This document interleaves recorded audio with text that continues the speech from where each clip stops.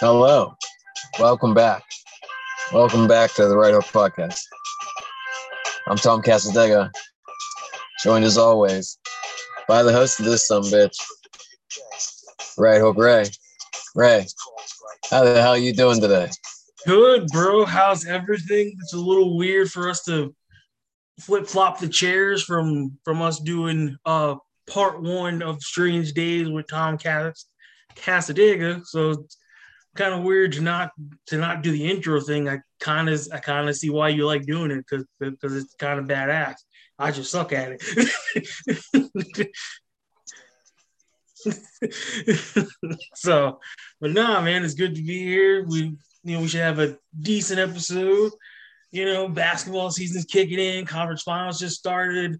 A lot of craziness over the weekend with that. The world of wrestling never ceased to not give us something to sink our teeth into. It seems. I'm fully convinced now, especially after like literally we're at the middle of the week and we already have something that's so interesting. It's hard to not talk about or like ignore or not see or hear about at all within these past like 48 hours. Yeah. I will start right there. All right, That's Gabe. perfect way to start. We might as well acknowledge the elephant in the room. Yep. Sasha and Naomi walked out of Raw on Monday, right as Raw started.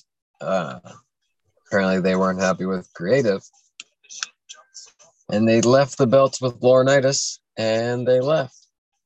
So essentially, what's next?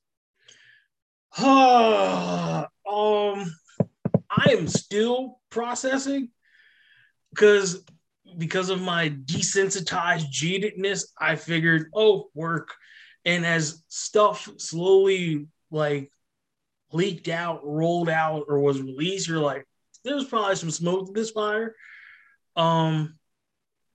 This isn't Sasha's first time doing this for similar reasons. Naomi's been pretty much a good soldier and has never done anything like this or never made any waves like this. Maybe it's a sign of solidarity of if my partner leaves, I leave. I hope that they can come back and be like where they were because they are quite successful and popular with fans. In a dream, this is all a swerve work. This is something to help the bloodline, and Naomi joins the bloodline, and this is all part of the bridge to get her there. And yeah, in a dream world, but that's probably highly unlikely. How the hell would you tie that in though? Hey, they've done stranger things before. This wouldn't be not in the ballpark of possibility. Intrigued to see what they do Friday because I'm gonna assume they're gonna have to address, mention, do something about the subject because it's all over the place right now. But yeah, I mean, they didn't even have to begin with though. That's the whole point I was trying to say to you. WWE didn't even have to fucking say anything. They could have just handled it like adults and handled the situation privately. Okay, if it had got out through the dirt sheets in a few days, all right, whatever, fuck that. You don't have to acknowledge it. You don't have to even tell them it's a real thing. Dirt sheets have bullshit stories all the time. 100%. So if WWE would have just handled it like adults, maybe things wouldn't have blown up the way that it is. That's the whole thing. Yeah. I feel bad for Sasha and Naomi? Not really, because it's like Sasha's just kind of like Sasha and does what she wants type of thing. But also as someone who she obviously knows her value and her worth, and she doesn't like something, she'll speak up, obviously. And my opinion on that is if you go back and watch the Broken Skull session with Steve Austin and her, and how she says, if I want to think in my own mind that I'm on the same level as Vince McMahon, and she said, I had all the years of appreciating the hot dogs and the pizza and the handshakes and the I'm grateful to be here. She said, but eventually I got tired of that and I want to eat steak and vegetables too. I want to eat as good as Vince. And she said, if I want to see myself on that level, she said, that's my own confidence that I'm able to show that I'm on that level. And Steve Austin was like, I like that. I like that. Well, clearly it shows that in her mind, if she doesn't like the creative, she'll just leave. I mean, does that make her the most reliable? No. But I mean, clearly there's something got to change. Yes. We were talking about the women's division recently. It was like once the trend wore off, it was just kind of put on the back burner, less and less. So, and just a sidebar, that like release statement was really cringeworthy and like nauseating. Like a jealous, like calling it like a live scripted show, and they had 8 hours to rehearse.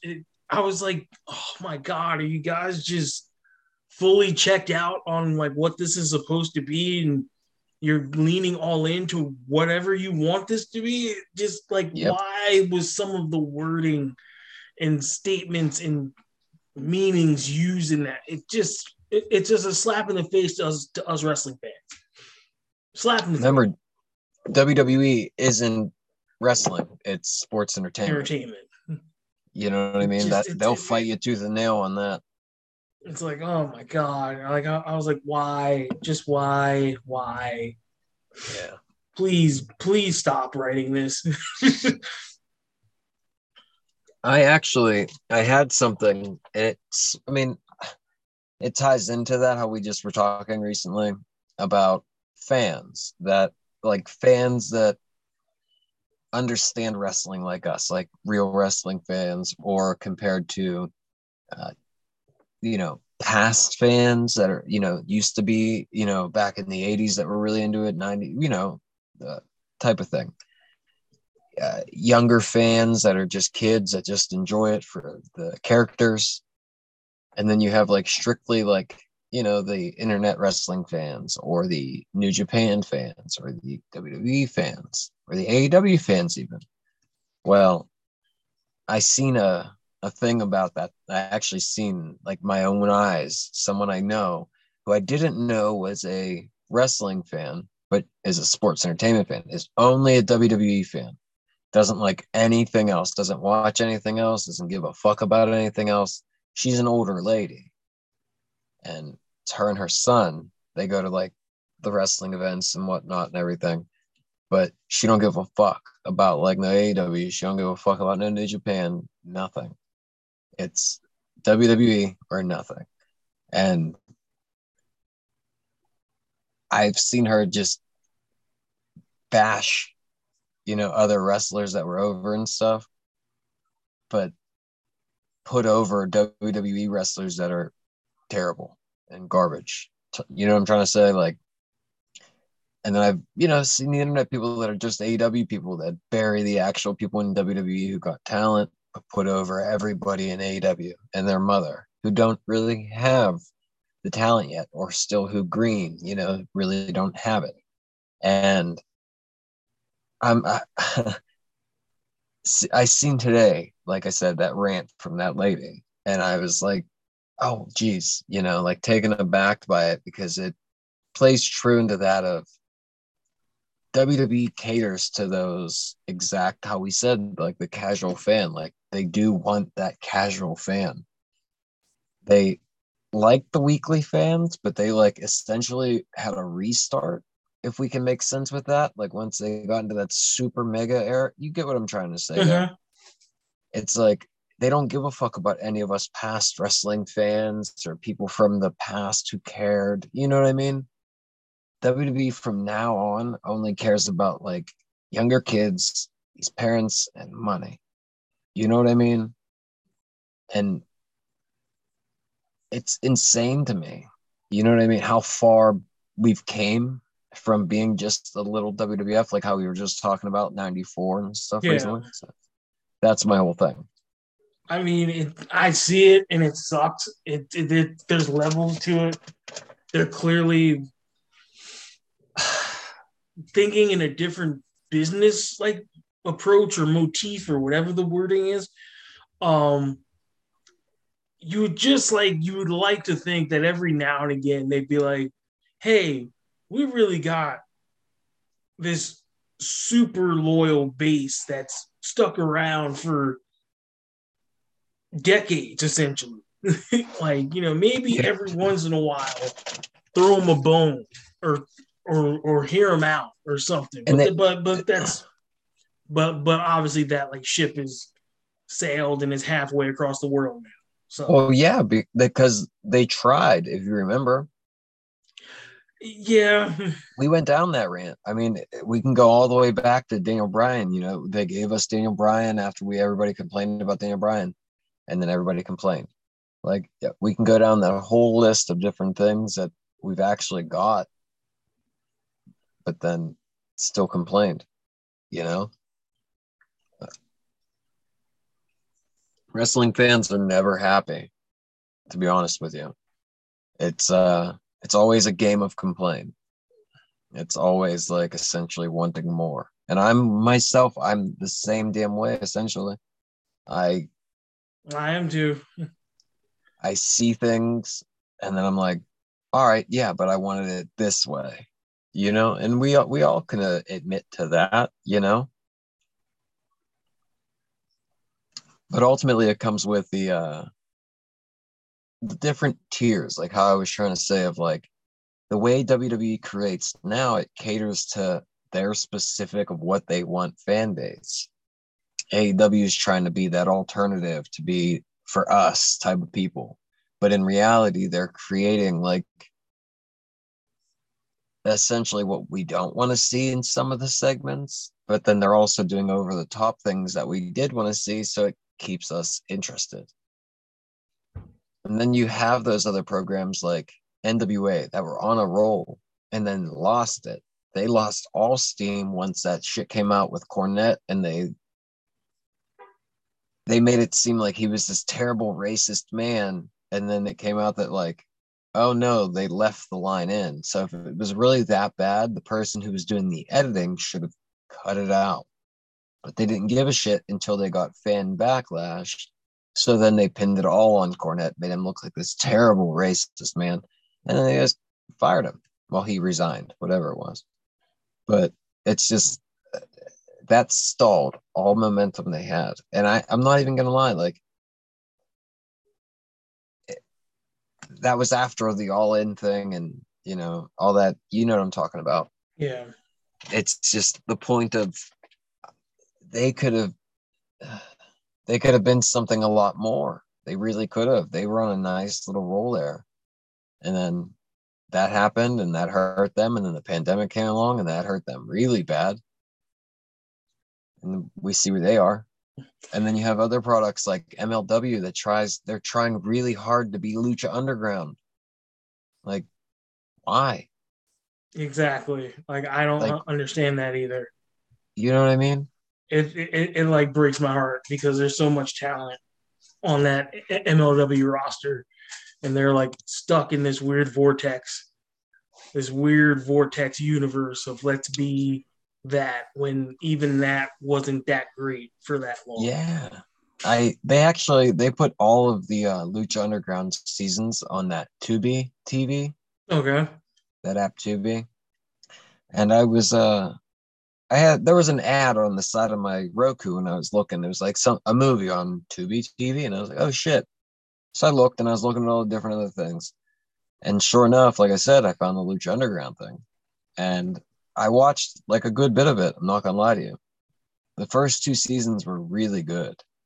Like really good. And then it started getting stupid with the murders and the death and the police involvements, and the brother dies and comes back as his older brother, but it's exactly him. You know what I mean? Like there's so many like dumb things happen. And then that Mantanza Cueto guy who was like this big beast from a sewer or something, and like he was like in chains and was like a brother.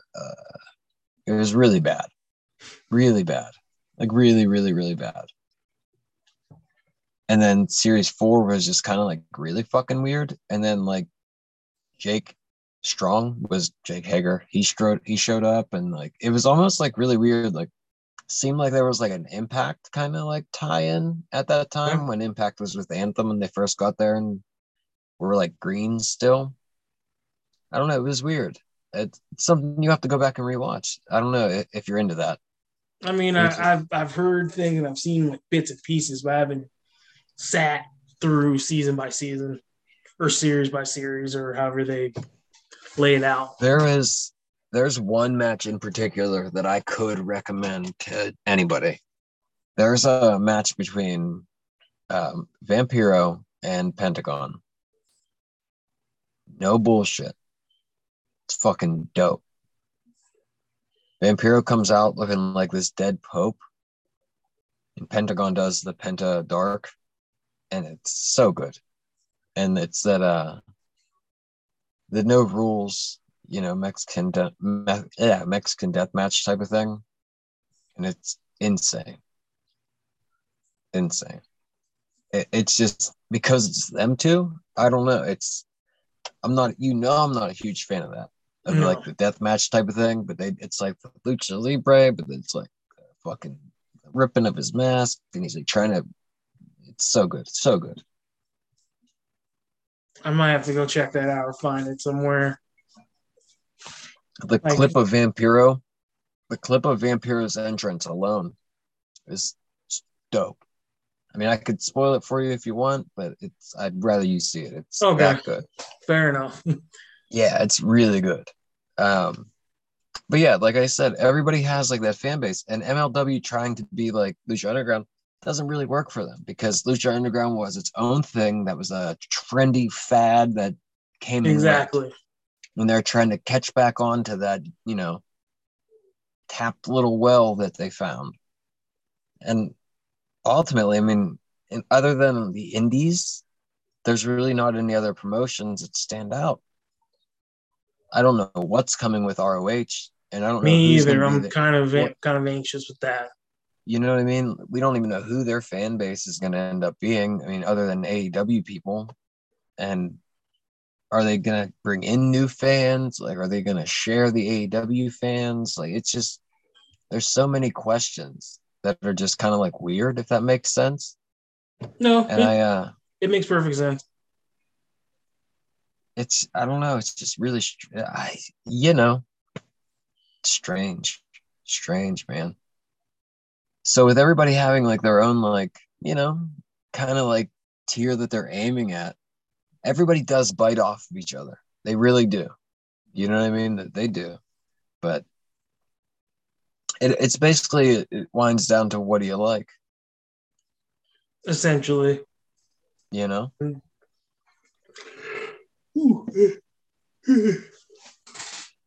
that's kind of where we are as, I guess, a wrestling fan universe, world, whatever. It's just, it's what you like a little bit, but it's all good. That's why I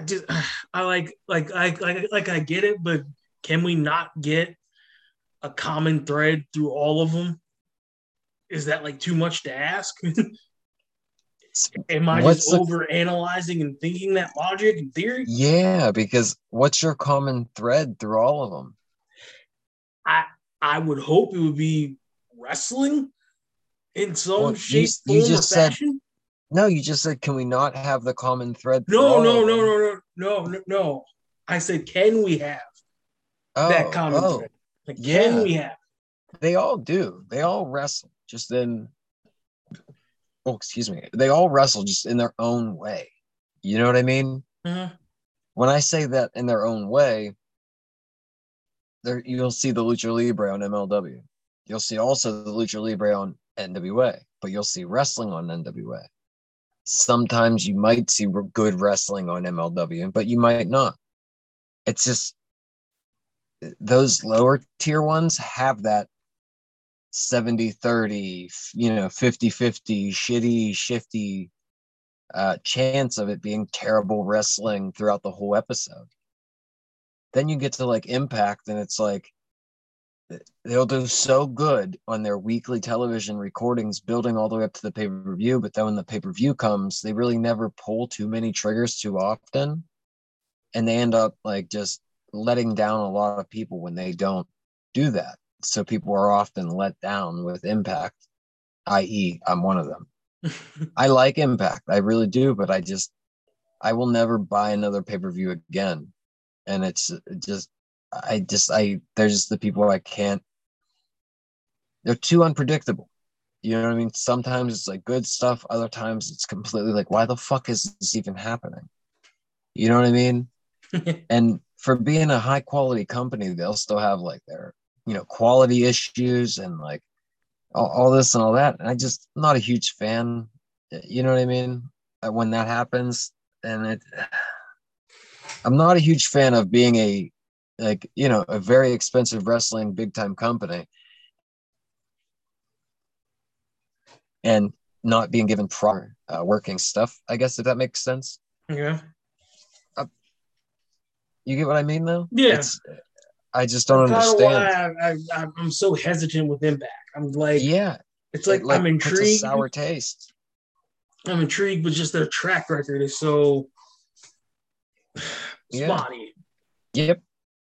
And if we're doing a quick Dynamite check-in, live looking on Dynamite with Ray.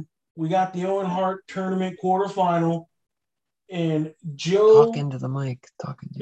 Joe versus the Joker, and the Joker was John Morrison, Johnny Impact, Johnny Mundo. Oh, okay. So that's Dynamite. On first.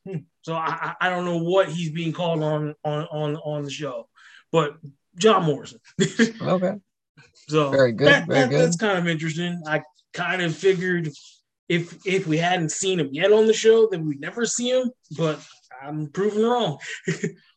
Hey, that's pretty fucking cool. I mean, so I don't know if that's a good side that like he's gonna side, or this is like a one-off because I know he does a lot of the AAA stuff, right?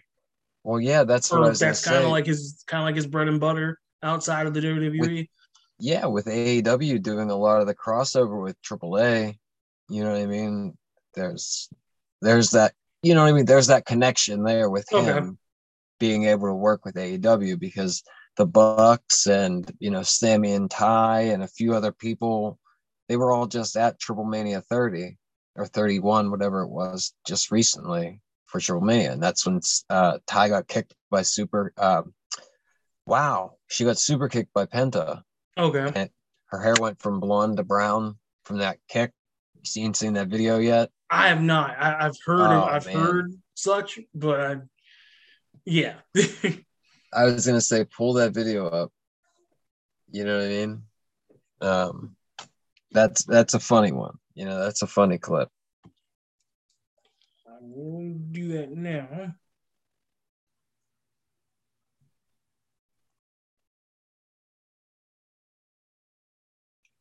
Okay, Candy. But I'll tell you what, it's the night they won the mixed tag titles, because AAA has mixed tag titles. Okay. And the Bucks wrestled, Ty and Sammy. I'm trying to think of other people, like Andrade was there. Obviously he's gonna be there. He's like one of their big faces. But that's a good tie-in with the whole Johnny Morrison Mundo AEW thing. We're live, God. folks. Yeah. Oh my God. Yeah. I just saw it. How good is that? That's fucking priceless.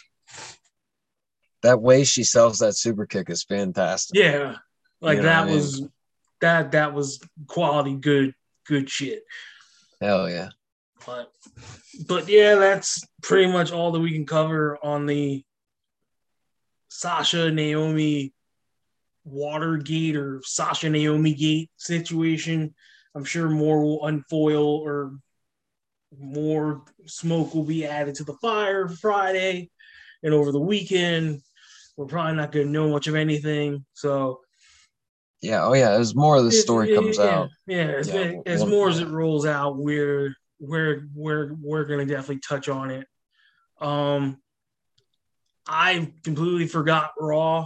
I don't think I'm the only person. Heard it was pretty paint by the numbers Raw, which I'm at peace with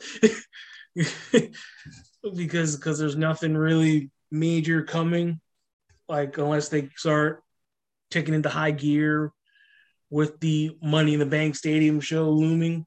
Like I'm going to assume the quality will hopefully go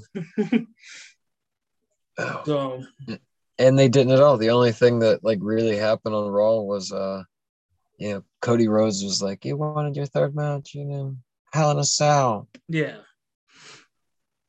So that's going to be the rubber match in that trilogy, and then hopefully they break away from it and go in creative different directions leading into the Money in the Bank show. I'm gonna assume it's Asuka and Bianca for the title at Hell in a Cell. I hope it's not in Hell in a Cell because that's just not needed. Yeah. I have no clue what they're gonna do with Ronda. That's intriguing because what do you do now? If you turn her, who? If you don't turn her, who? And are we putting her in the cell? Because I'm safely assuming that Charlotte's taking some time off. Oh yeah, they wrote her off. Remember, she breaks her they arm. They said that she was going to be out for at least 6 to 8 months. Yeah, they announced on SmackDown. So I was like, well, there's that easy way to write her off. So I don't know. There's she's gonna get married to Andrade or something apparently while she's gone. Oh, that's right. Well, that's right. That is coming around the corner. So that makes sense. Yeah. And then obviously the bigger title picture, no one knows what's happening. There's been rumor and innuendo that Roman's taking time off and he's not. I just think that they don't know what to do right now with him being the dual champion. You can't take it off him, but you also can't just have a lackluster opponent for Hell in a Cell. And I'm going to assume they're going to want to do something big. He's not going to be on Hell in a Cell. You watch. Which I'm fine with. If you have nothing of substance for him in that story, leave him off. Leave him off or have him just make an appearance or do some backstage shit with Paul. Cool. Because I'm going to assume they're going to have something for him for probably this summer's 3 stadium shows. They have to. With Money in the Bank, SummerSlam, and the Wales or Cardiff show. And what did I tell you? That fucking Nick Khan guy said the big four were different. And how he said Money in the Bank's included in that and shit. And you were like, there's no way. And I was like, oh, I'm telling you. And that's what you said. You were like, man, fuck that. We know. And I said, oh, yeah, we know. Doesn't mean he cares. Yeah. And that's what it is, man. It's clearly Roman will be off. He'll be off for Hell in a Cell. No biggie, because they don't give a fuck. They're trying to make him happy. And then he'll be back for Money in the Bank and have a piss away match. It'll be something like that. And then boom, they'll move forward with that. Obviously, he'll be at SummerSlam, but he might not be, at a random, Raw or SmackDown here and there. He'll be at that Carter show, but he probably won't be on the road here and there at house shows. You know what I mean? Yeah.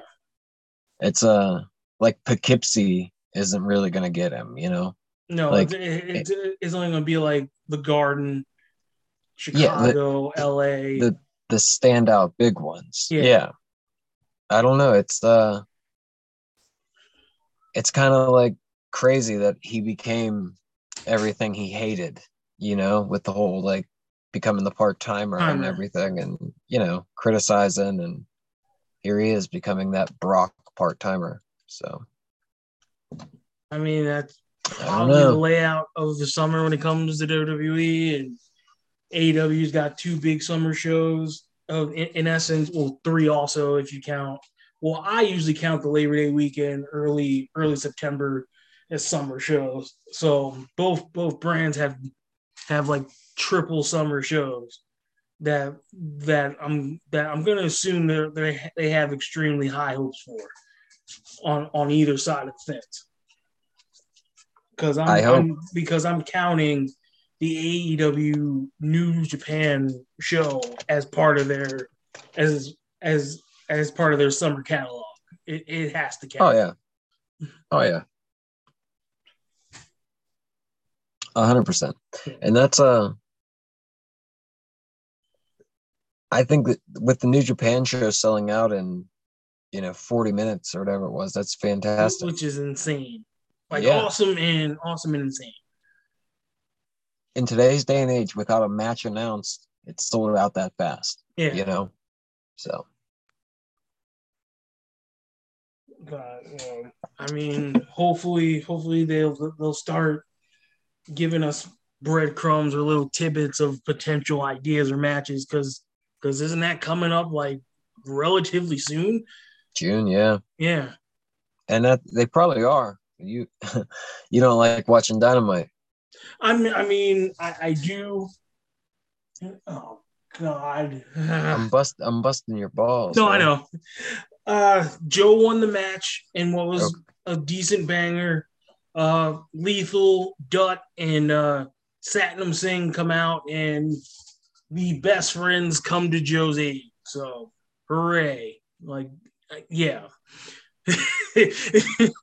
Exactly. Nobody can see Tom's facial reaction, but it is picture perfect for what probably all of us feel or think whenever you hear that in a coherent sentence. The best friends come out to make the save for Samoa Joe. Literally, it's terrible, man. Terrible. Yeah, it's almost like saying Pink Panther is probably the world's worst terrorist. It just doesn't go together. Yeah, it's. I don't know where that came from, but it just fit. I don't know where that shit came from, but it just fucking fit to me. That's fantastic. But it's like, yeah, that's that's that terrible Dynamite booking, man. Some of it's good, and some of it's why the fuck is this even happening? I've chalked this up as AEW is kind of like modern technology. It's like 2 steps forward and like 3 steps back. Okay. Like you're almost like, hooray, I like this. Yes, good idea. Like, great, this, and this. And then it's like just as soon as you like get into that like seat of comfort, here comes this tidal wave of just, what? Why? Yep. Like, I'll say this, and I was debating on even talking about this or not, and last week on Dynamite with the Owen Hart tournament, they had Darby Allin and Jeff Hardy. Oh, please I don't give a fuck that they put it on TV for free and people got their dream match on TV. But tell me why that dive was necessary. Can you tell me why the match was a no disqualification, no DQ, as pretty much as me and you know it as lazy booking?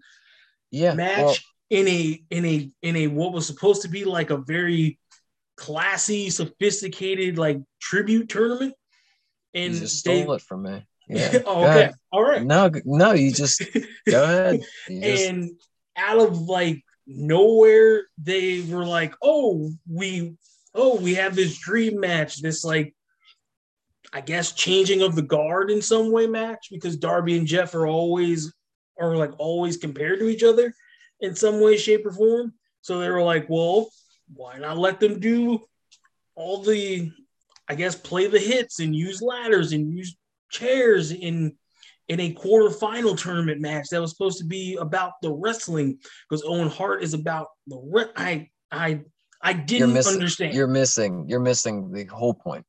But Owen Hart fell. Listen to me. Owen Hart fell to his fucking death. I know, and why the fuck really are you using a ladder? Exactly, a ladder alone in a fucking Owen Hart tournament wrestling match to begin with. That's a terrible fucking thing. Jeff Hardy and Darby Allin are fucking stupid for that. Tony Khan is stupid for letting that go on. Wrestle. Fucking, they didn't need to pull out all that dumb shit. Wrestle. Do some swanton bombs. Do some fucking coffin drops from the top rope. You didn't need all that dumb shit, man. Yeah. You didn't need all that. Let alone that 20-foot fucking stupid ladder with all the fucking out of the ring onto all them chairs, 20 chairs. And that spot was fucking brutal. Ridiculous. Ridiculous is what it was. In front of Owen Hart's wife. I really feel bad for Jeff, but this was like one of the very rare moments where like I was like, oh no. I don't feel bad for none of them. I'm pretty sure Jeff can't just bounce back from that like he could like 20 years ago. I'm just betting on that. And then also to have that match with like Martha and like the family there, wouldn't you have like shown some like restraint and been like, this probably isn't a good idea? That's what I was just saying. In front of his fucking family and everything, you would think that not to do it, but they did it anyway. And I think that was a terrible, terrible, terrible, terrible, terrible decision for them to do. And I know you're a huge Jeff Hardy fan. I know you're a Darby Allin fan and stuff, but that whole thing just was gross. Like that just pissed me off. We are in lock and step. Like I was not pleased with that. I saw it the next day and I was just like, what the fuck? Why is this? How? Like, I was just left flustered and flabbergasted. Like, I was just like, this, okay. Like, again, 2 steps forward, 3 steps back. But last week was exactly.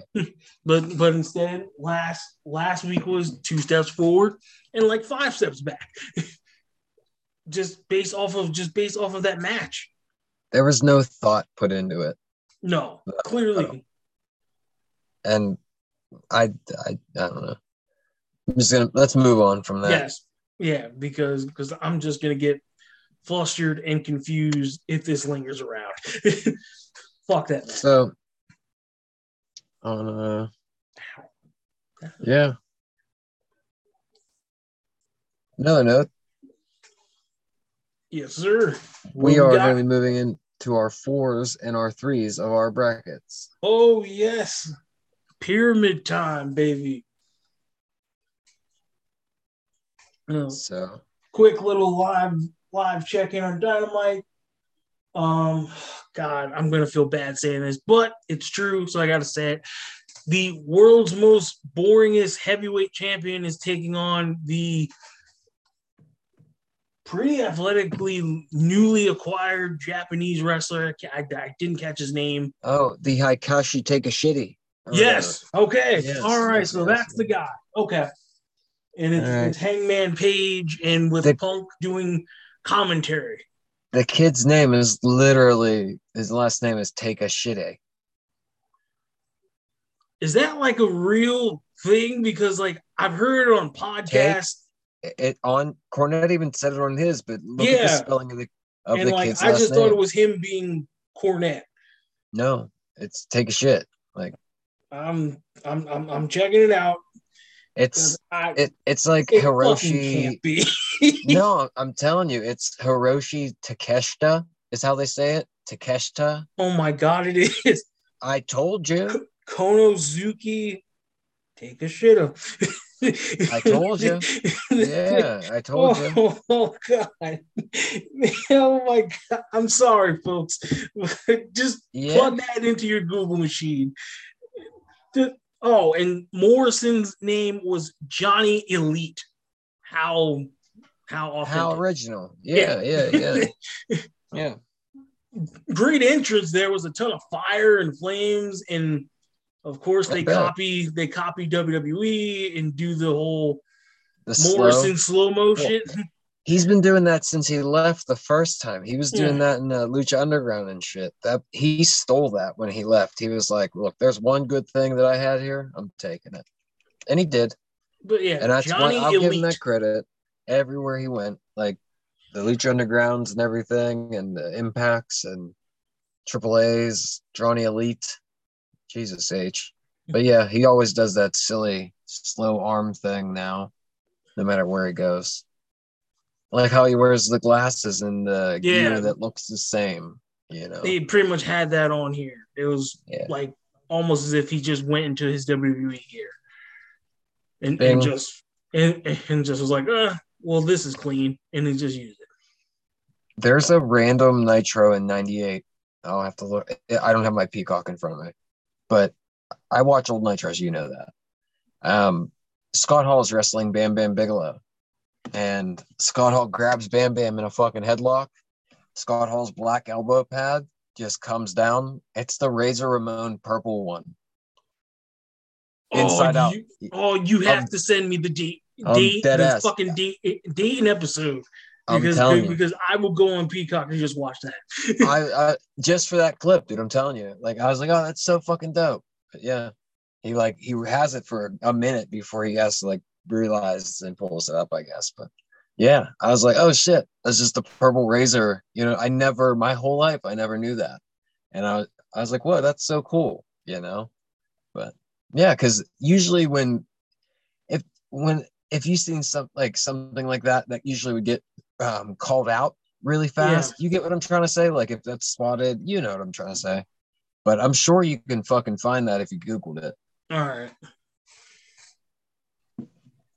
But yeah, when I seen that, I was like, that's fucking awesome.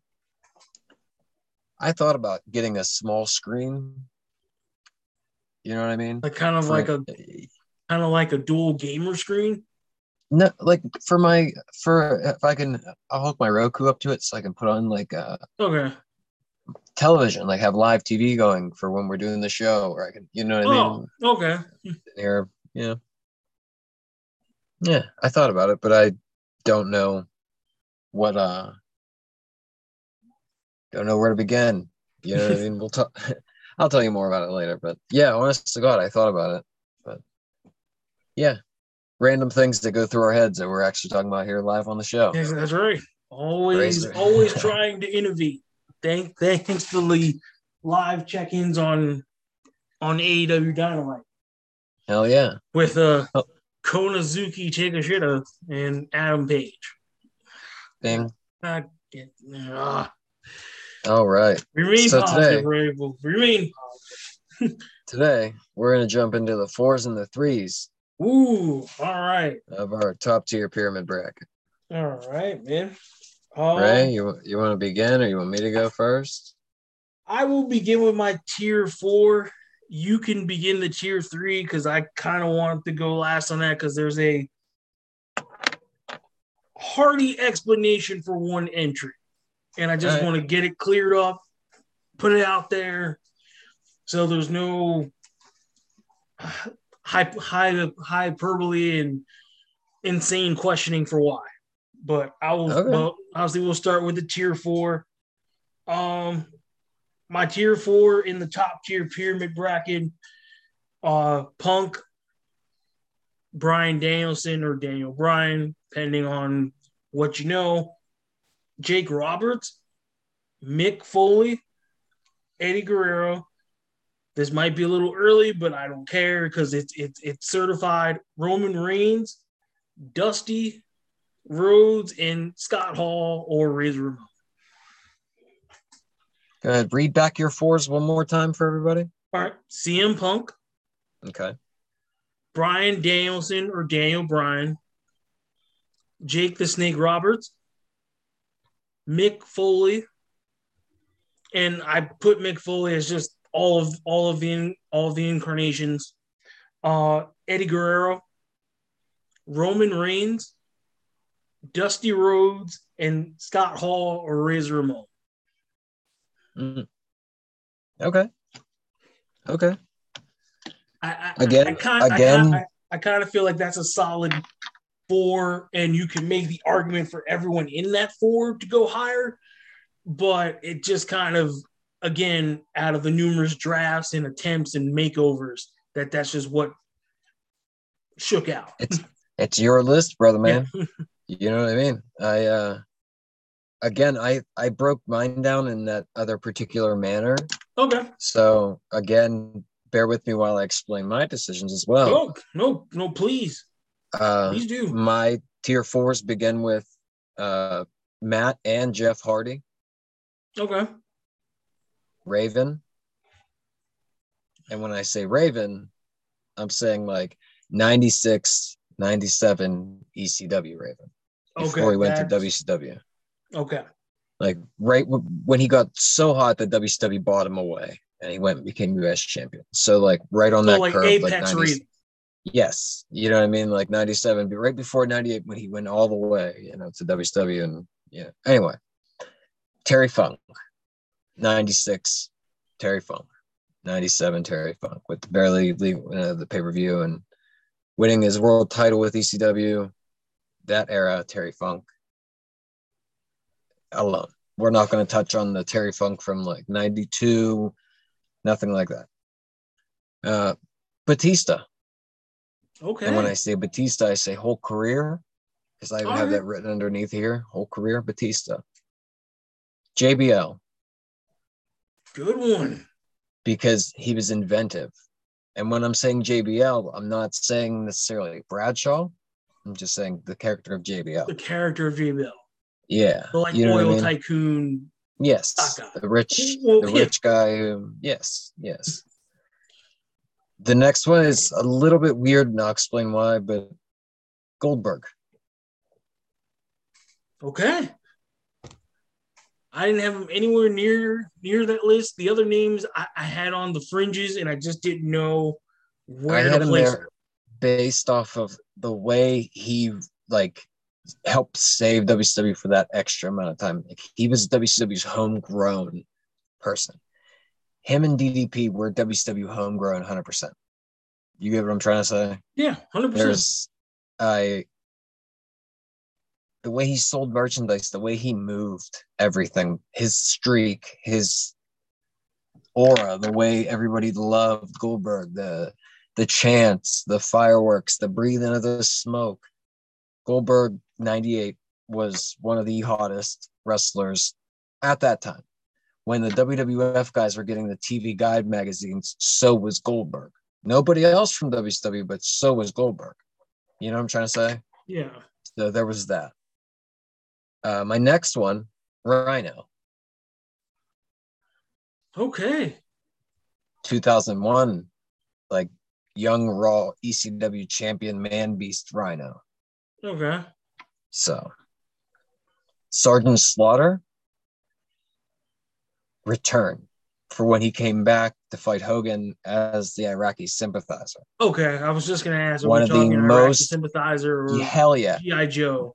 One of the most controversial heels ever in wrestling. Right when you thought the days of the heel from a foreign country were over and dead, here comes fucking Slaughter, sporting Iraq, right after they bombed the fucking World Trade Center and stuff. So there's everything like that. You know what I'm trying to say? Because there was the first bombing in the basement of the World Trade Center in 91 with Desert Storm, and anyway, but that was Desert Storm was a big deal. I know you remember, obviously. Yeah. But that was one of the triggers with the whole Slaughter thing, and it was a big deal. Shane McMahon. Wow. I am digging this list. Shane makes the pyramid. Based off of the shock value alone from younger Shane, what he was able to do from not being a conventional wrestler, from him not being your standard guy to making it the way he did, it was essentially, we'll never see that again.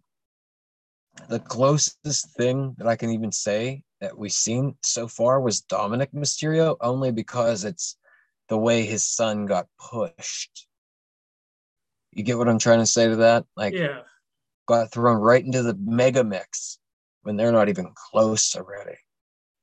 The only difference with Shane and Dominic is Shane was ready faster than Dominic is, if you get what I'm trying to say. No, I totally agree, because there's still some growing in Dominic in so many ways.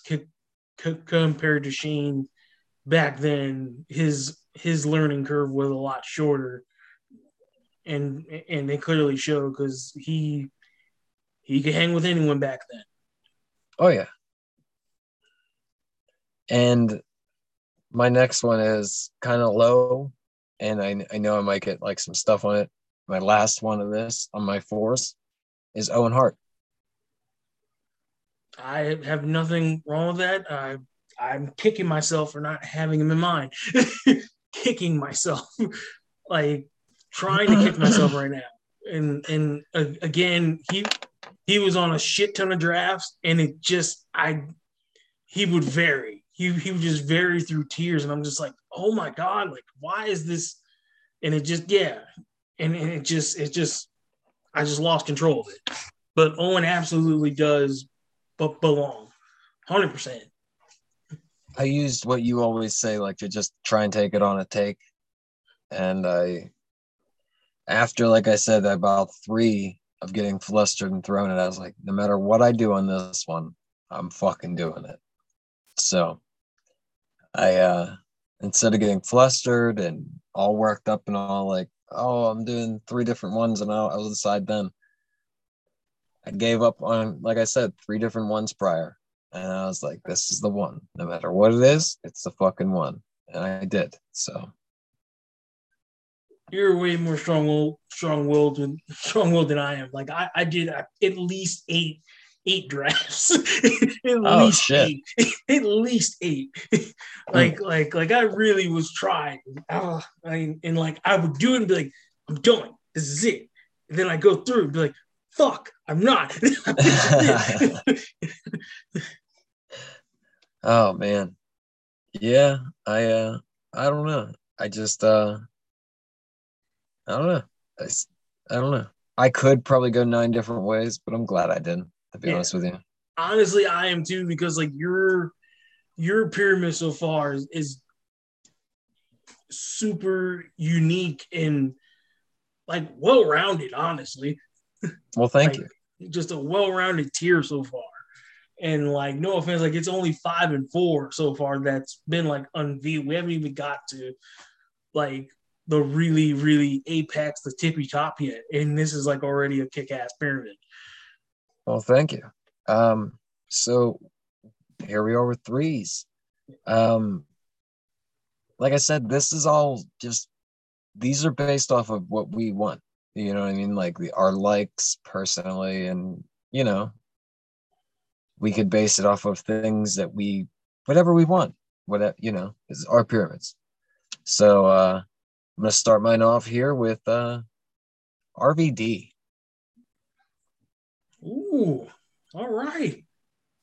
Entire career of RVD. The whole catalog of RVD. Okay. Yep. Everything from the beginning to the entire ECW thing to WWE run, TNA run, back to WWE. Everything. So RVD. Next one is going to be like, whoa, Sting. So he's right smack dab in the middle. Okay. Sting. Are we doing a certain phase, or is it the entire We'll just go run entire up career. to this point? And yeah, just entire run up to this point with, adding he might have been a little higher had the AEW stuff not been happening, had the TNA stuff not happened. I don't know. To be honest, I don't know. But I don't know. Here we are. Eddie Guerrero. All right.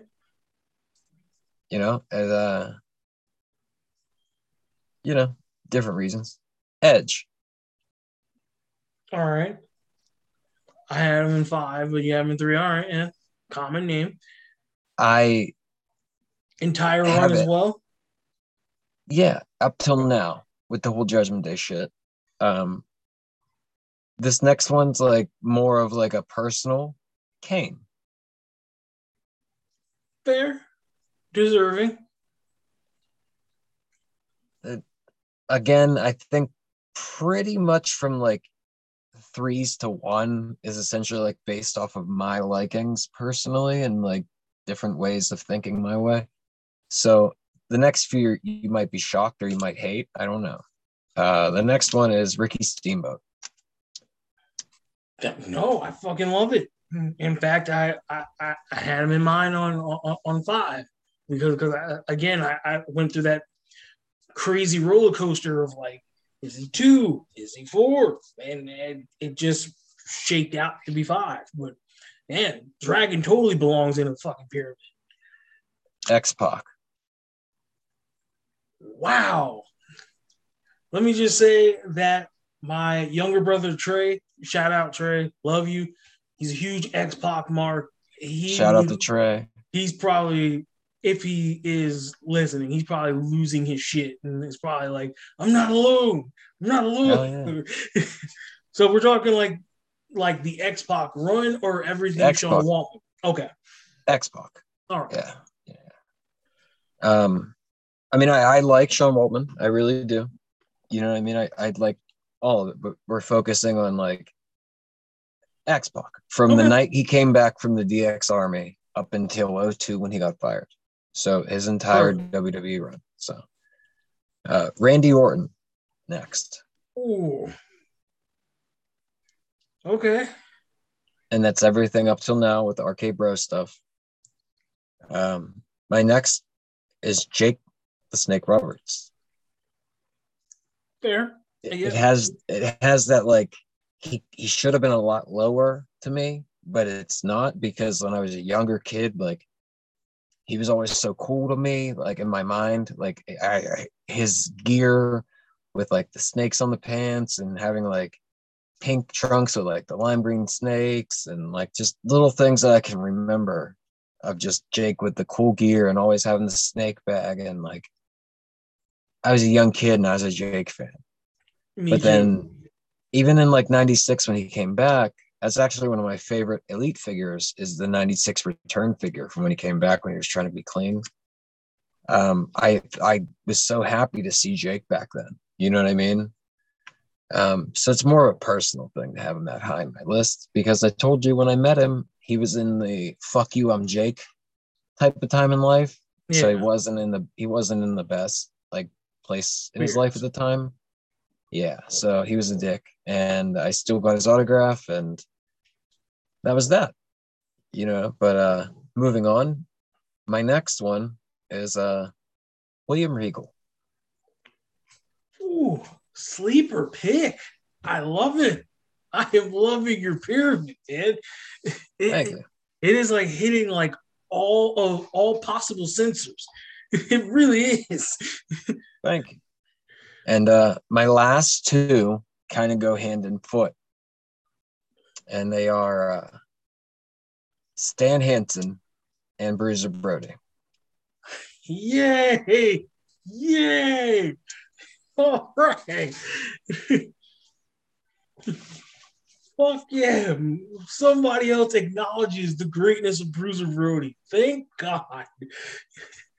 And that's my tier 3 pyramid. So I figured you would enjoy that. Oh yeah. I have to collect myself here because that was a super like eclectic tier. like your like tier 3 is like prime steak made perfectly to like a chef's kiss. Thank you. Holy shit. Thank you very much.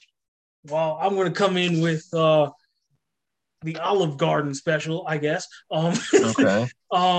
My tier 3, I'm going to do the bookends because it kind of works ironically. In my tier 3, Bruiser Brody. Okay. Everything he meant to wrestling his work. It's just he's just self-explanatory. It's fucking Bruiser Brody. Just Google it, YouTube it, and you'll understand 5 seconds into watching it. Randy Orton. So me and you got two common, and this is me also up to now, and with the hope that he may be the one to crack the Flair title reign, which is in the air, but I'm hopeful. Roddy Piper, probably the greatest villain ever. Talker, one of the first kind of crossover guys to leave this and go do acting and do Hollywood and still be that big star, and his impact is clearly still felt today. It just goes without saying. Just watch MJF or Ronda Rousey. You get Piper vibes all through there. Andre the Giant, probably one of the best, if not the best, big man ever. His influence, the whole pop culture, subculture vibe, he kind of checks all the boxes. I got Brock Lesnar in here. This was a little wow. This was one of the few controversial ones. I didn't want to put him in. You talk about my sleeper picks.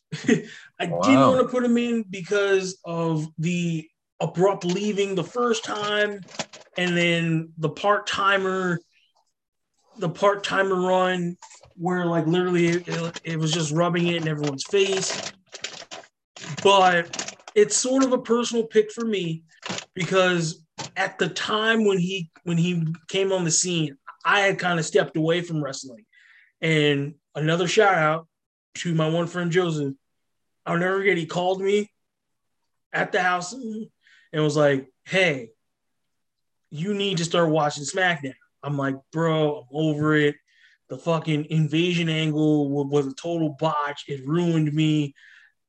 Like, dude, like, I need to just step away and just play basketball and just kind of just step away from this." Because no offense, like I'm like kind of scorned. And he just stayed on the phone for like 20 minutes and was like, "Dude, just watch SmackDown tomorrow. Just watch SmackDown tomorrow." I was like, "All right, fine." I was like, "Fine, I'll do it." And then he said, "You're gonna love this one guy.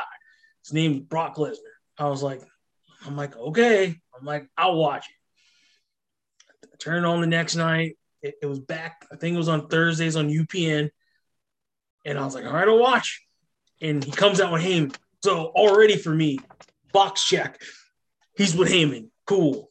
And his look with the box haircut, and like he just looks like this Coke machine. And just all of a sudden he doesn't use the steps. He like high jumps. I'm like, "What the fuck is this?" And like, this is like pre-match. And I'm like, already like, what is this human being? And then they ran the reel back of like him destroying Spike Dudley. And I was like, "Oh my God." I'm like, this is what? And from that point on, I was back in. I don't know why, but Brock Lesnar, next like big thing, totally brought me back. And nice. So Brock makes the tier. And like, even though he's had his breaks and gaps, the stuff he's done is just like he kind of has to make the tier somewhere. Triple He's your H, sentimental pick. Yeah. Triple H is next. And it's Triple H for his entirety of stuff in and out of the ring. Obviously the whole game phase, his title runs, Evolution, DX, etc. His run of like WrestleMania main event matches, and then I think the cherry on top at least for me, was his work with NXT in this newer generation. I there's no way that like you can't factor that in with anything that Triple H has done. Like that's so influential and so vital to just wrestling, period. Okay. My last entry in tier 3. This is sort of controversial because of placement and the person and the etc. Hulk Hogan. Okay.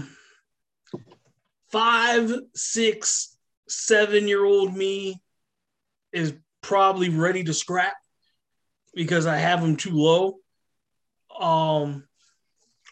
And adult me is cursing me the fuck out because it's saying you shouldn't have this ungrateful guy on your list. But logical me, like I do with a lot of things, I compromise and I found a middle ground, which is smack dab in the middle of this pyramid at 3.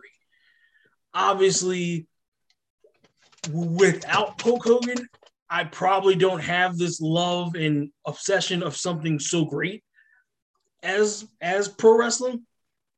The adult me doesn't appreciate the comments or sentiment that really broke me to my core because I was all in on the saying your prayers, take your vitamins, believe in yourself. Like Hulk kind of is the foundation for what I think is good versus evil, good people. Like, you know what I'm saying? Like I was hook, line, sinker, bought in. And to just hear that clip, just it's like someone kicks you in your nuts and stabs you simultaneously. Like it's, yeah.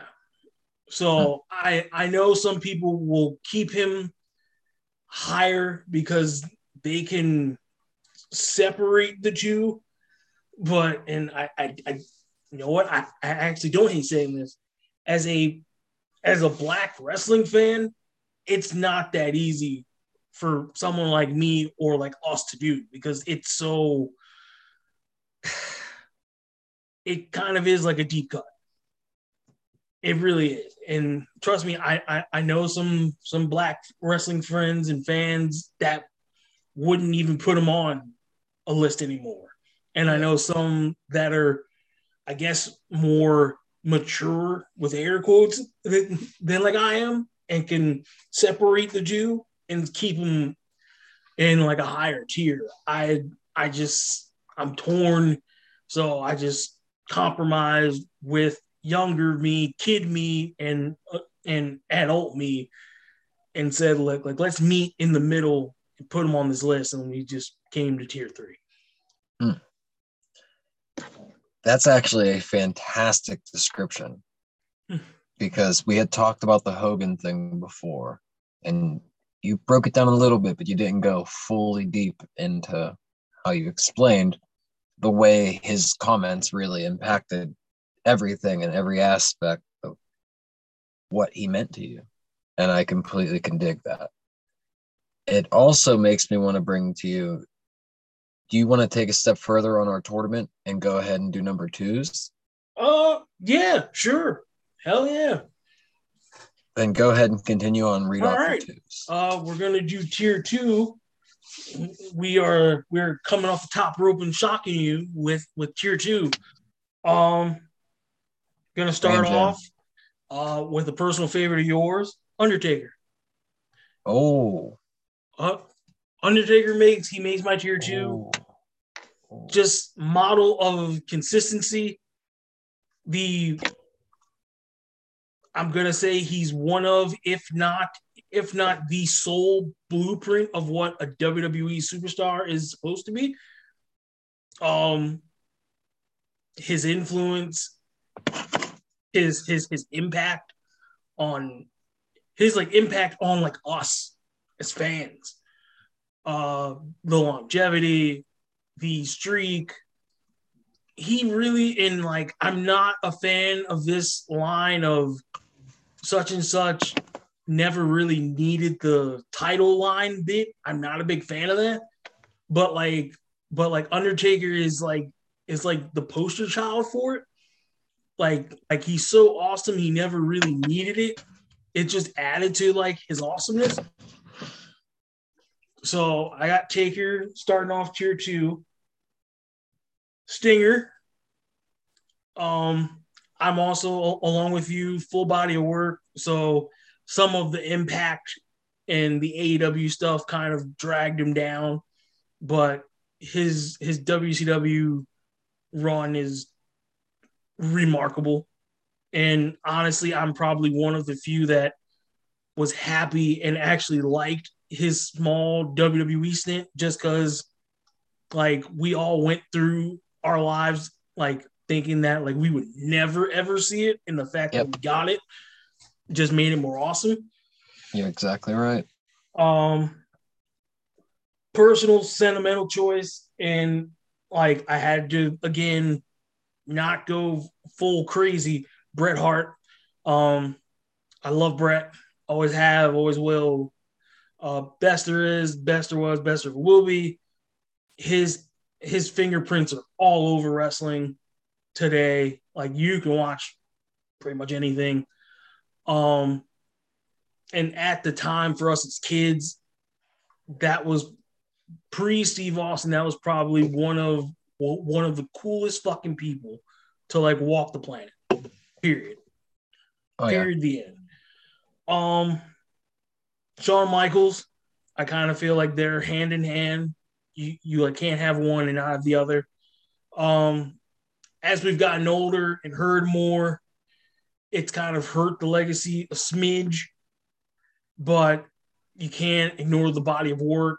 I know when I'm combative and controversial, I kind of tap into that 97, 98 Shawn that was just unruly and crude and mean. Like I totally get it because I will have moments like that too.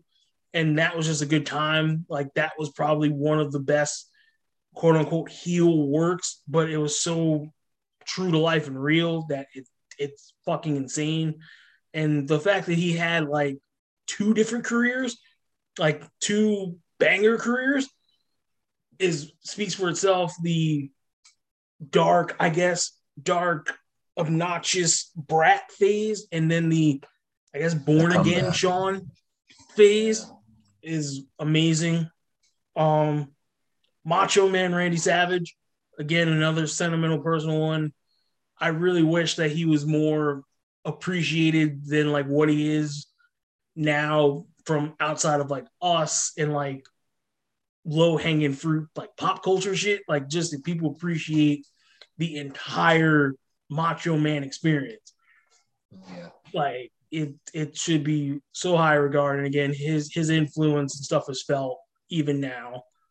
Even now, the fact that he's been gone. And my last one, this was a tough one because I could have put him in 3 because technically speaking, it's not a long run and it kind of ended abruptly for, you can say, good or bad reasons. Rock. The Rock is in tier 2.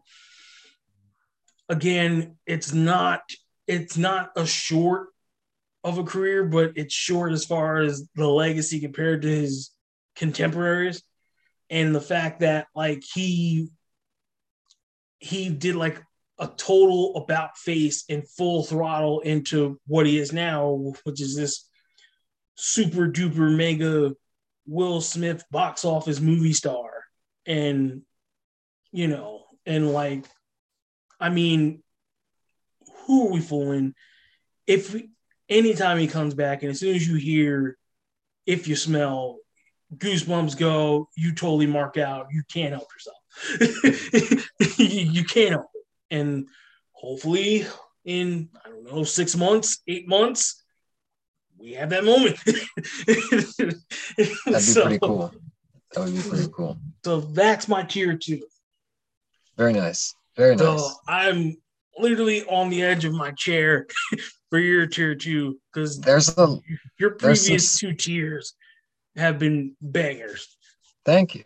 Thank you very much. There's some similarities there with your tier 2 and my tier 3.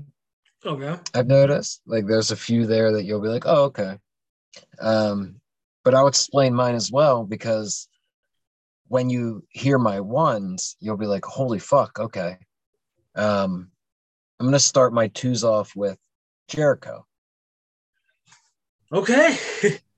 Based off of being constantly able to reinvent himself and being able to stay relevant even when he really couldn't, you know what I mean? Like when he shouldn't have, I should say. He always came back like and was always able to get over every time he came back. Every gimmick, every time he went away and came back with the light up jackets and the scarves and the list and everything. It all worked. And he's still able to do that now in AEW. And I just, on a personal level, I've always enjoyed Jericho. Kurt Angle. Ooh. All right. I mean, I had both guys in my tier 5, but Kurt makes an excellent case to be higher on any list or pyramid, like for sure. And Pittsburgh we're talking the whole kit and the good, the bad, the ugly of Kurt. Okay. Yeah, just like I said, whole career. He's a Pittsburgh guy. I just personal level. My next one is Scott Hall. Okay. And we'll do whole career, aka Razor Ramon, Diamond Stud, all of it. Lump it all in. Good, bad, and ugly. I love Scott Hall. He was great. Bad times don't last, bad guys do.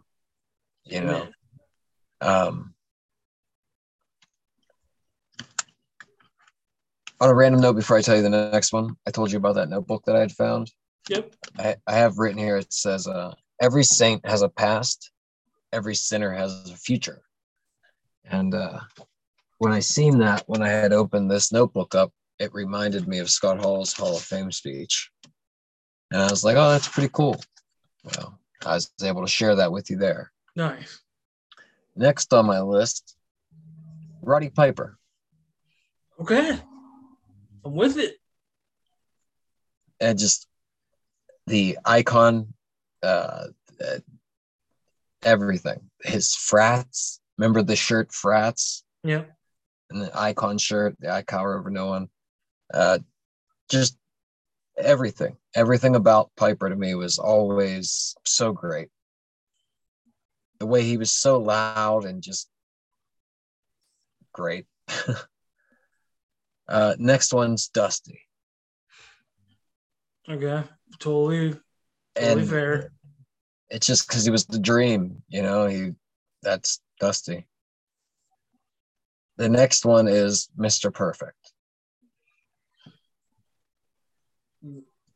See, now we're starting to get a lot of similar names, but just the placement's different. You can totally have Perfect up there, 100%. He was a very good technical wrestler, and he was very underappreciated. He did a lot of smart and safe things, and there's actually a video he wrestles Jericho on Nitro, and he saved Jericho from breaking his neck. Jericho goes at a springboard, and if it wasn't for Curt Hennig putting his knees up and pushing Jericho would have fell right on his neck. Watch that clip. That's a real clip. Curt Hennig saves Chris Jericho. Remember that.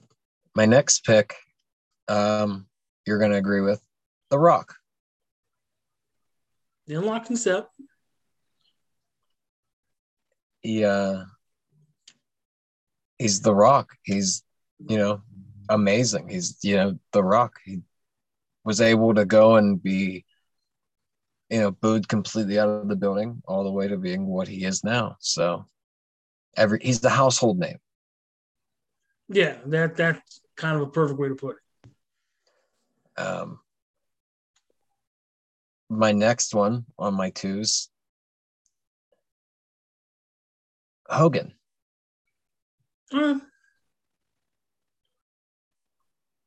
I debated here, and I actually have it like kind of scribbled out. I was gonna write Hollywood Hogan.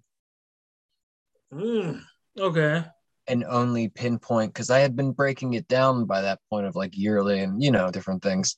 And I was gonna add just Hollywood Hogan there, but then I thought about it and I was like, no, because I like '02 Hogan to like, when he came back and was Hulk still rules.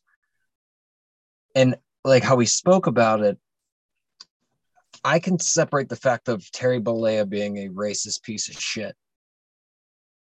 But I can also understand Hulk Hogan was American made and fucking running wild, ripping t-shirts and shit, and separate them too. Is he still played by Terry Bollea? Yeah. But Hulk Hogan wasn't on TV dropping the N-bomb saying, I don't want my daughter sleeping with Enner's brother. You know what I mean? Yeah. That's where I can separate the line, because he was an entertainer. You get what I'm trying to say? It's like Michael Richards from Seinfeld. He at that club was flipping out, calling people the N-word and stuff, and but throwing drinks at people and whatever the fuck it was, because people were harassing him. He's not canceled from Seinfeld. You know what I'm trying to say? Like, people still love Seinfeld. They still love Kramer. They still show all the replays of everything. A little bit of time, and that was it. Same thing with Hogan. He got that kicked out of the Hall of Fame for a little bit, and now he's back on posters and video games and figures, and like nothing ever really happened. Other people like New Day and like Mark Henry and a few other, like Titus O'Neil, don't like Hogan at all. They don't buy into the bullshit. They don't believe in any of the bullshit, because they were them same young kids like you that got hurt. But I'm not going to say it was on a deeper level for them, but essentially it was, because they ended up making it their life. They made it their career. They met Hogan before all that racist shit came out. They still believed, like, holy fuck, I finally get to meet Hulk Hogan. Look here. Oh my God. You know what I'm trying to say? Yeah. 100%. And then that racist shit came out, and they're like, oh fuck, this guy was supposed to be like a hero. Now look, you know what I mean? Was he thinking I'm that, behind closed door? You know what I'm trying to say? Like, yeah, I would not be surprised if, Kofi and Biggie and, Woods were like, wow, did he talk about me that way behind closed doors? It's normal way of thinking. It's terrible way, but it's normal way because of society. You know what I mean? Yeah. I hate that in 2022 that we still have things like that. Hogan's story didn't happen in 2022, but it's still relevant. You get what I'm trying to say? Yeah, 100%. There's still so many terrible race things that happen even nowadays in 2022, and it's so terrible, man. And like, to go back to my situation with it, it's like the logical adult in me does the Terry Bollea Hulk Hogan thing same way that most, like you and some other people, can do, but it's a tough metaphorical or hypothetical conversation to have with 5, 6, 7-year-old me, to be like, hey man, this guy's really not that cool because of blank, and I don't want to destroy the innocence and the memories I have from that phase, and like just totally crush, scorch earth childhood me. And I kind of think that's why I'm at that funky, weird impasse, because that's just yeah.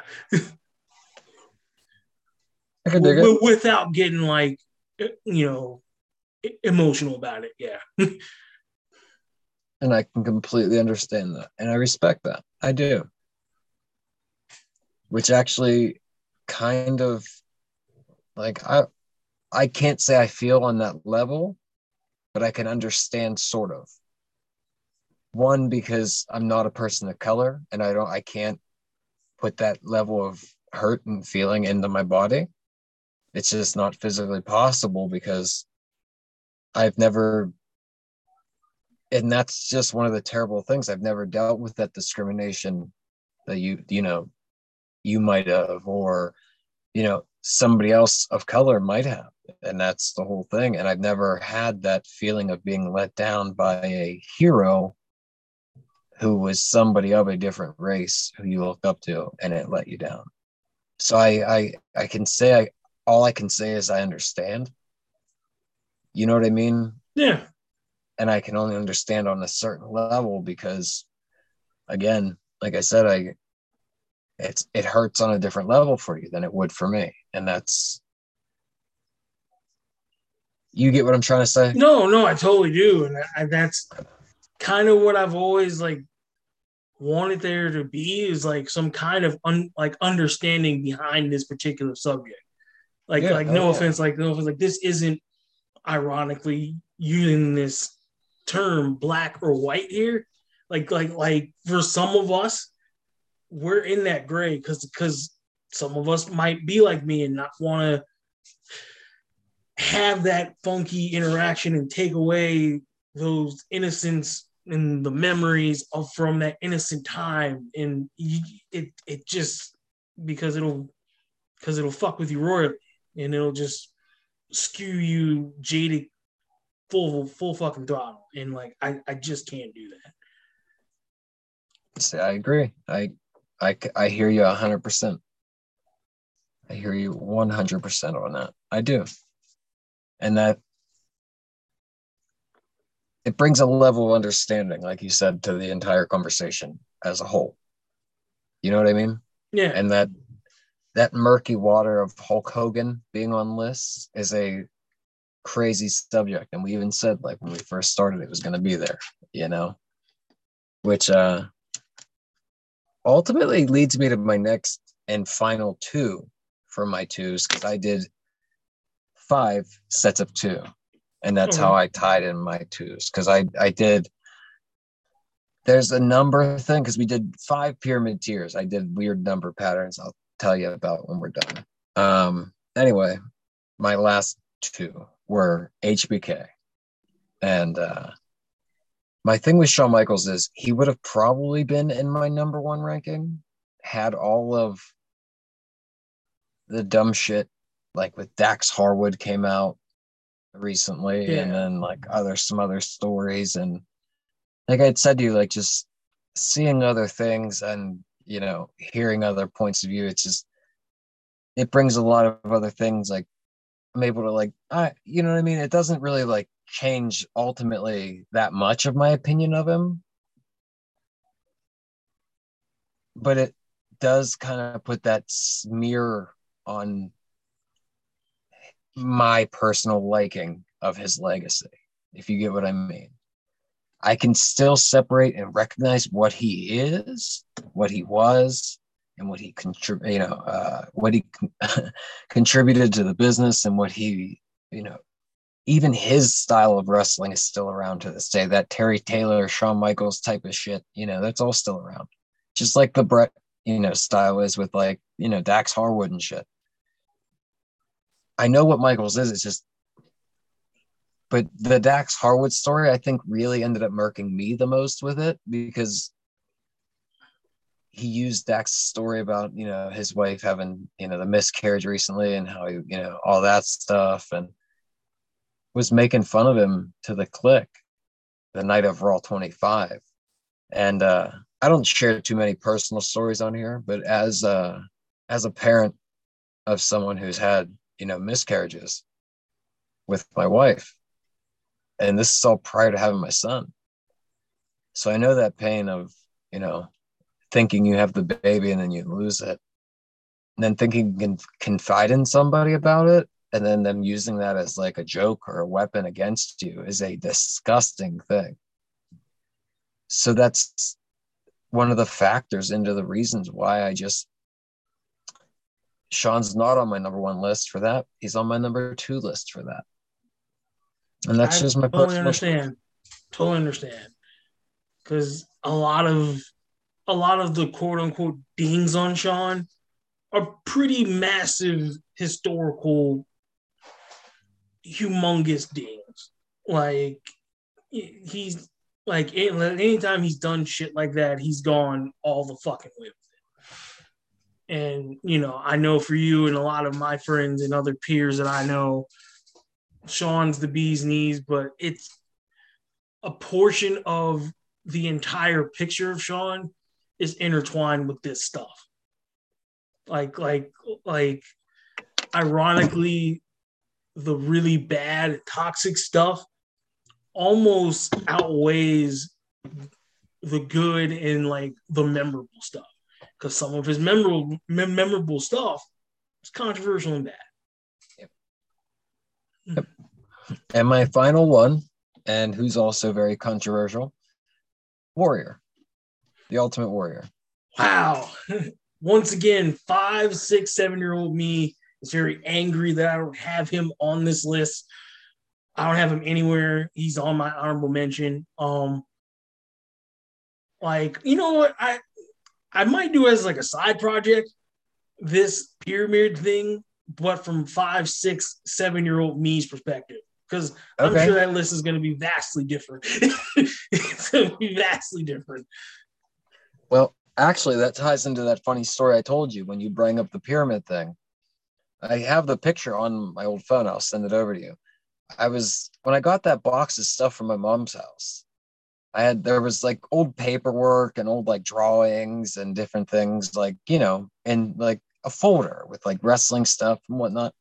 Well, I'm looking through it, and there was a written on a line piece of paper that, like, I don't know how old I was, to be honest with you, but 6 years old, 7 years old, whatever I was, 5, 6, whatever I was. It had to be in that young of an age. I wrote, it was top 5 wrestlers in WWF. Well, what it was me and my cousin Jeremy, when I was a young kid, we were both like the 2 wrestling fans of the family. He would come and sleep over, or I'd go to his house and sleep over, and we would watch like the Saturday morning wrestlings or the Sunday morning wrestlings, whatever it was. And we would make little lists, like top 10s, top 5s, different things like that. People were there. And I had found in that, folder of stuff, there was one list left. And on that list, it had like Barry Horowitz and shit on there. And that's the one name that sticks out to me. And I'll have to send you the picture and we'll see what other names are on there. But even when I sent it to my cousin Jeremy, I was like, oh my God, look at this.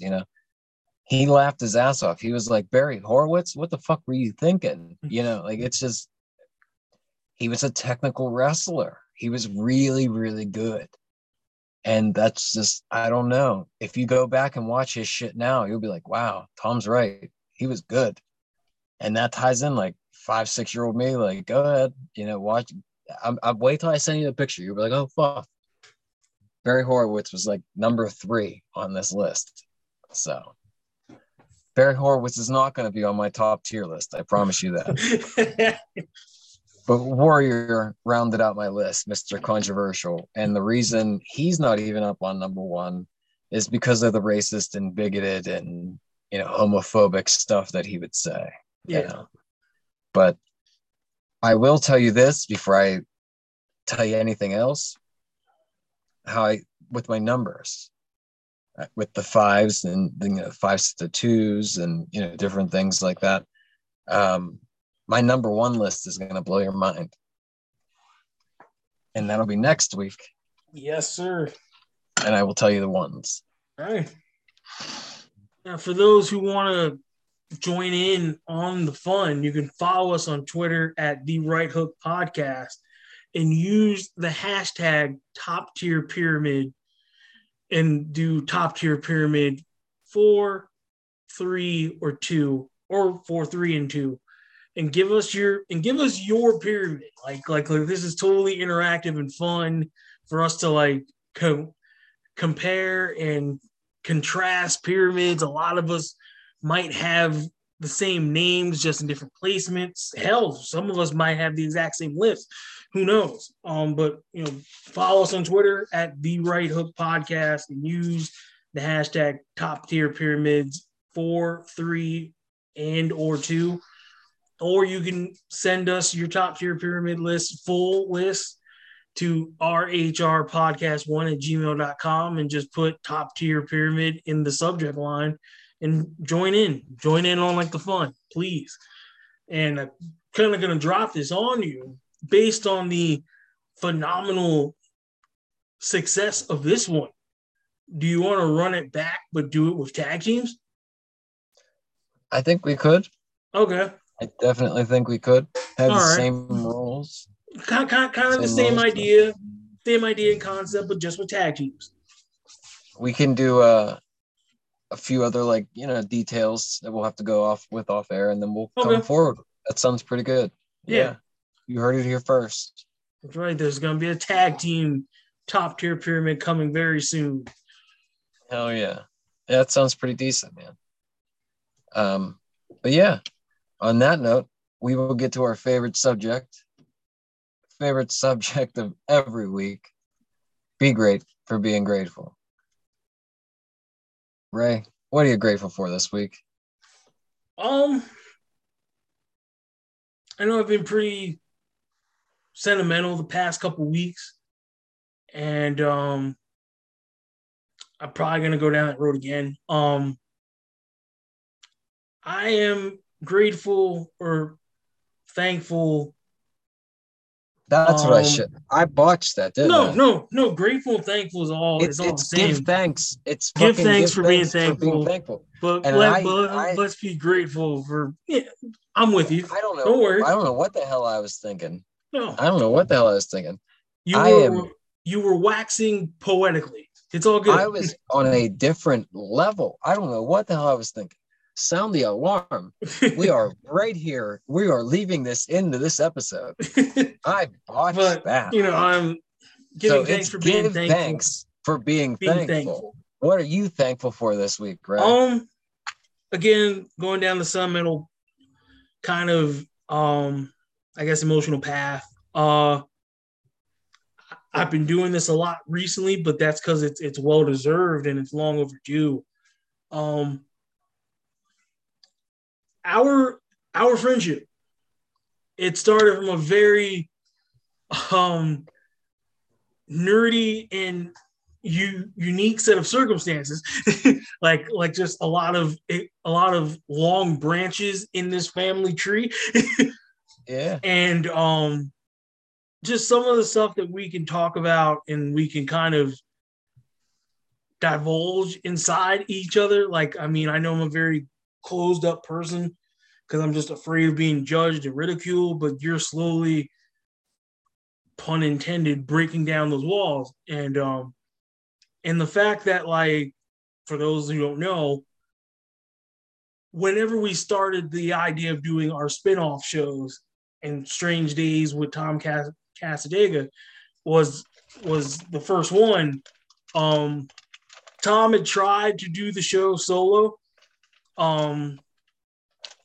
To his standards, they didn't come out too well, or they weren't good enough, or there was just something not right. And throughout the weekend, I just kept reassuring him that they were fine because, like, he's kind of made to do this shit. And then on Monday, we linked up. We did episode 1, which will be coming here next week after we conclude part 2 of episode 1 of Strange Days with Tom. And again, it's just, I really do try to see the best in everyone that I'm encountering.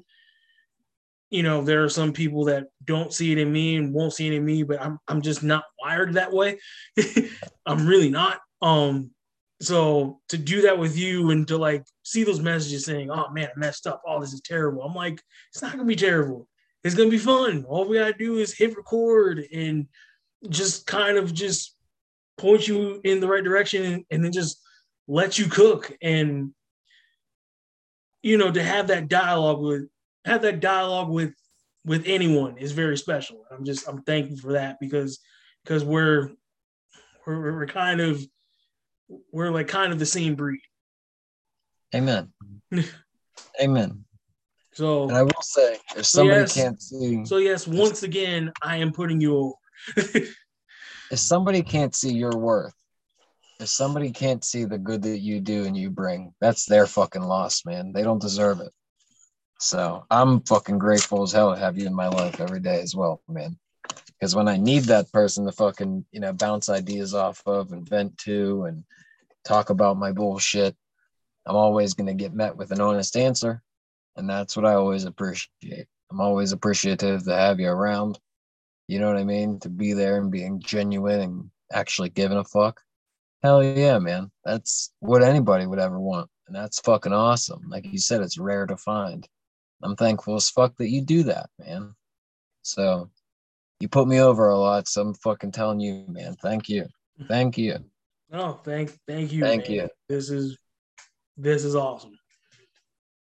It like you said, our tree branches were over here. We ended up fucking meeting there, man. You know what I mean? Our fucking friendship took off from there. And I'm grateful as fuck every day for that. So yeah, thank you, man. Thank you. Instead of being thankful for me, let me be thankful for you, man.